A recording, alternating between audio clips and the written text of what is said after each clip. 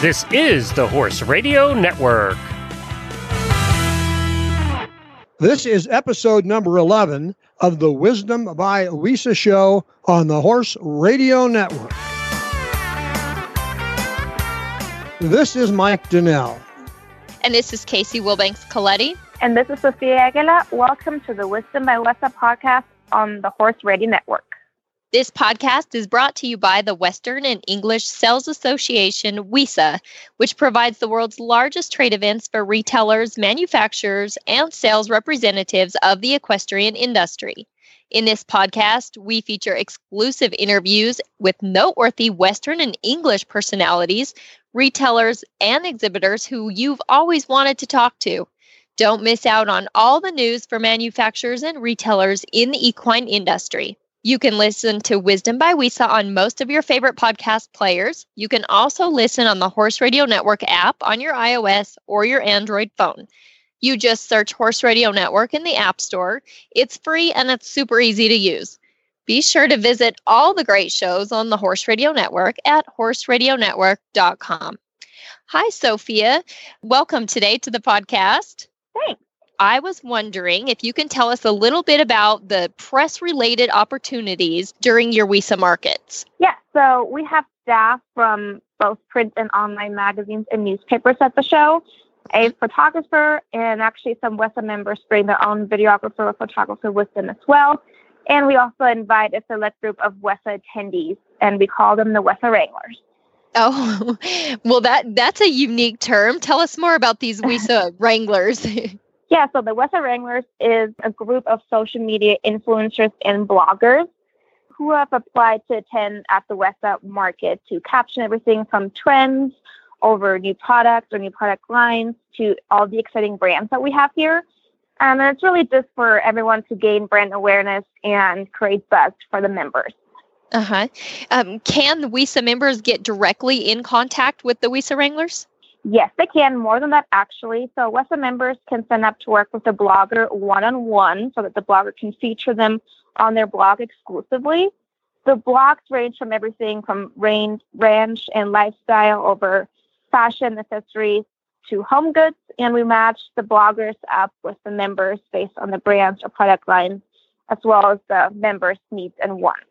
So members just have to sign up for the opportunity or email me at, again, my email address is sjagella@wesatradeshow.com. Well, that's very valuable information, Sophia, and I'm excited to get to our guest today, Miss Kim Borcher. Like any good entrepreneur, Kim Mills Borcher is changing her business model to match market needs. For the past 5 years, Kim has brought her mobile retail business to barrel races and rodeos under the banner of KGO Ranch and Tack Shop with a mixture of clothing and tack. That's changing. And very soon, she's going to unveil her new business, Colorado Kim Boutique, which will focus on offering a full line of women's wear and a few items for men, but no tack. Kim's going to join us today to explain how the new business is different from the old company and how it's the same. Hey, Kim, welcome to Wisdom by Wisa, and thanks for joining us. Thank you. I'm happy to be here. For our listeners' benefit, I had a great conversation with Kim a couple of days ago.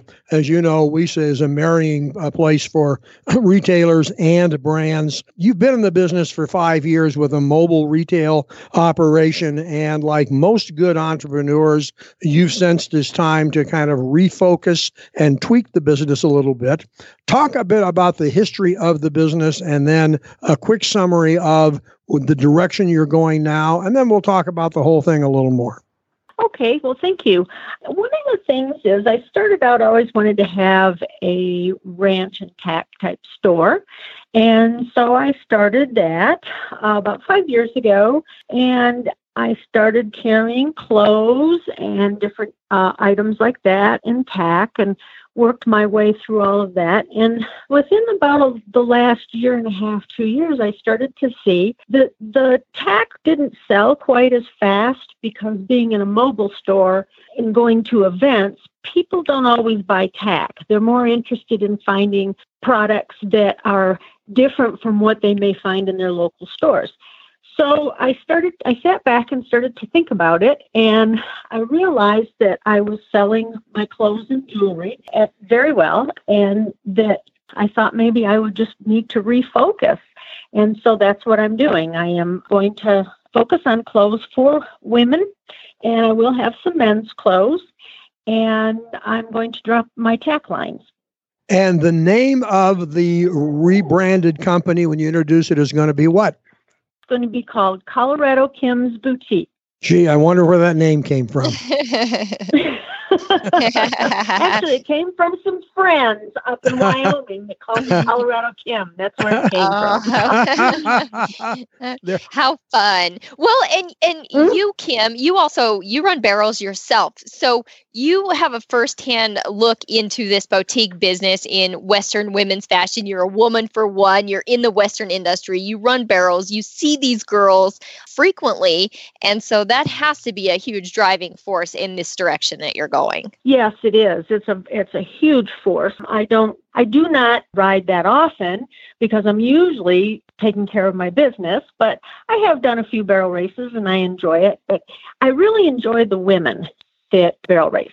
And I could see that there were needs for them in clothing and things, products to go out in the evening or go to the National Finals Rodeo. And they also wanted products that they could wear and use when they're taking care of their horses or working on their ranch or their farm. And so I saw that there was a need for that. And so I started looking into companies that provided those products. And I've had a great amount of fun shopping for all of the products. Well, and that's okay. You're speaking my language now, because this has got to be one of the most fun parts of this business for you, is going to the WISA markets and getting to go search for these items that you're going to provide for people to buy from your mobile business.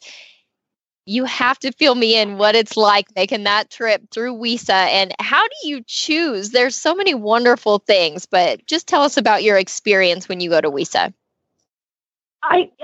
Well, first of all, my first year that I went, I felt like a kid in a candy store. I didn't know which way to go. And right. I was just so excited. And so I finally had to make myself, kind of pinch myself and say, focus, what is it we're looking for? So I started out just kind of walking up and down the aisles with the book, the WISA book that they always give us ahead of time. So I really kind of felt like I was going in every direction, and that was my fault, not WISA's. WISA was set up wonderfully. Yes. So the next year, I got my book again, and it came in the mail, and I went through and looked at all the companies and mapped out who I wanted to talk to. So that way I didn't just kind of go willy-nilly shopping. So I kind of had a little bit better idea of who I wanted to visit with first. And then on the last day, I kind of go through and see if there was anybody maybe that I missed that I wanted to talk to. So that's how I have to plan it out, because like I said, I feel like a kid in a candy store. Oh, yes. Oh, such wonderful items. And now with the rebranding, you're going to be dropping the tack. You're going to be focusing on full line of women's Western wear. Can you give us a little taste of what we're going to see in your mobile boutique? Well, what you're going to see is it'll be for women. I kind of have geared it towards women 30 to 100. Because it's hard. I've found by talking to my customers that it's hard for them to find products for the little bit, I don't want to say old, mature, that's a nice term, for us mature women. Because when I started buying clothes, I was buying things I liked. And I am, well, I'm heading towards Social Security, let's put it that way. So, I'm 61. But, I found that women that were in their 30s, 40s, 50s, 60s, they were having trouble finding things that, one, fit them, and two, suited their lifestyle, and three, they could wear things that were modern and trendy, but they didn't look like their daughters and their granddaughters. Right, exactly. So that's what they were looking for. Sure. Well, that makes total sense because we see fashion in the Western industry is probably greater than it's ever been. And I can't say that for definite, but I feel like fashion in the Western industry is huge right now. And there's no reason for anybody of any age to ever have to stop dressing trendy just because they can't find those items available to them. So I think that's a very unique market for you. Yes, I agree. And like I said, how I started was I was buying what I liked. And then women would come in and go, oh, you have something for me. Yeah. You have something that fits me. Great. So I try to carry anywhere from extra small up to 3X so that I can help everybody look good. Right. So that we're going to have shirts, and are you going to do jeans? Are we looking at possibly maybe some skirts or fancy? What exactly is the taste we're going to see? Well, you will see shirts that you can use for kind of dressing up a little bit. And then I've got some other shirts that are even more dressier for going out, maybe. And I carry skirts. A lot of times I find women will get in touch with me and say, I'm going to a wedding and I need a Western-looking skirt. So I will help them pick out skirt and a shirt and maybe a belt that would look really good at a Western wedding. Blue jeans, I haven't gotten into the blue jeans just because at this point, you have to carry so many different kinds of blue jeans, and that's very difficult. So people can usually find the jeans that they want at their local stores. It's the shirts and the jewelry and the unusual skirts that they are drawn to. I also carry a few products by Noble Outfitters, and they have a Western shirt. It's for showing, and it's the barrel racers have gotten for it. I just love it because it snaps from the bottom up to maybe about mid-rise. Then it's a zipper, and then up around mid-chest it becomes snaps again. And so what happens is when you're running barrels, if you were to get your shirt caught in your saddle horn, you don't want to stay caught in it because you could have quite a wreck. And so those snaps come undone, but your whole shirt doesn't come wide open. Right. It only comes up to where the zipper is. The zipper the ladies, and the ladies love it. Absolutely love it because everyone I've ever talked to said, I've had that happen. I come out the third barrel and I am flying back and everything came out. And I have met fathers who I show those shirts to, and they go, perfect for my teenage daughter, and they'll buy like 3 or 4.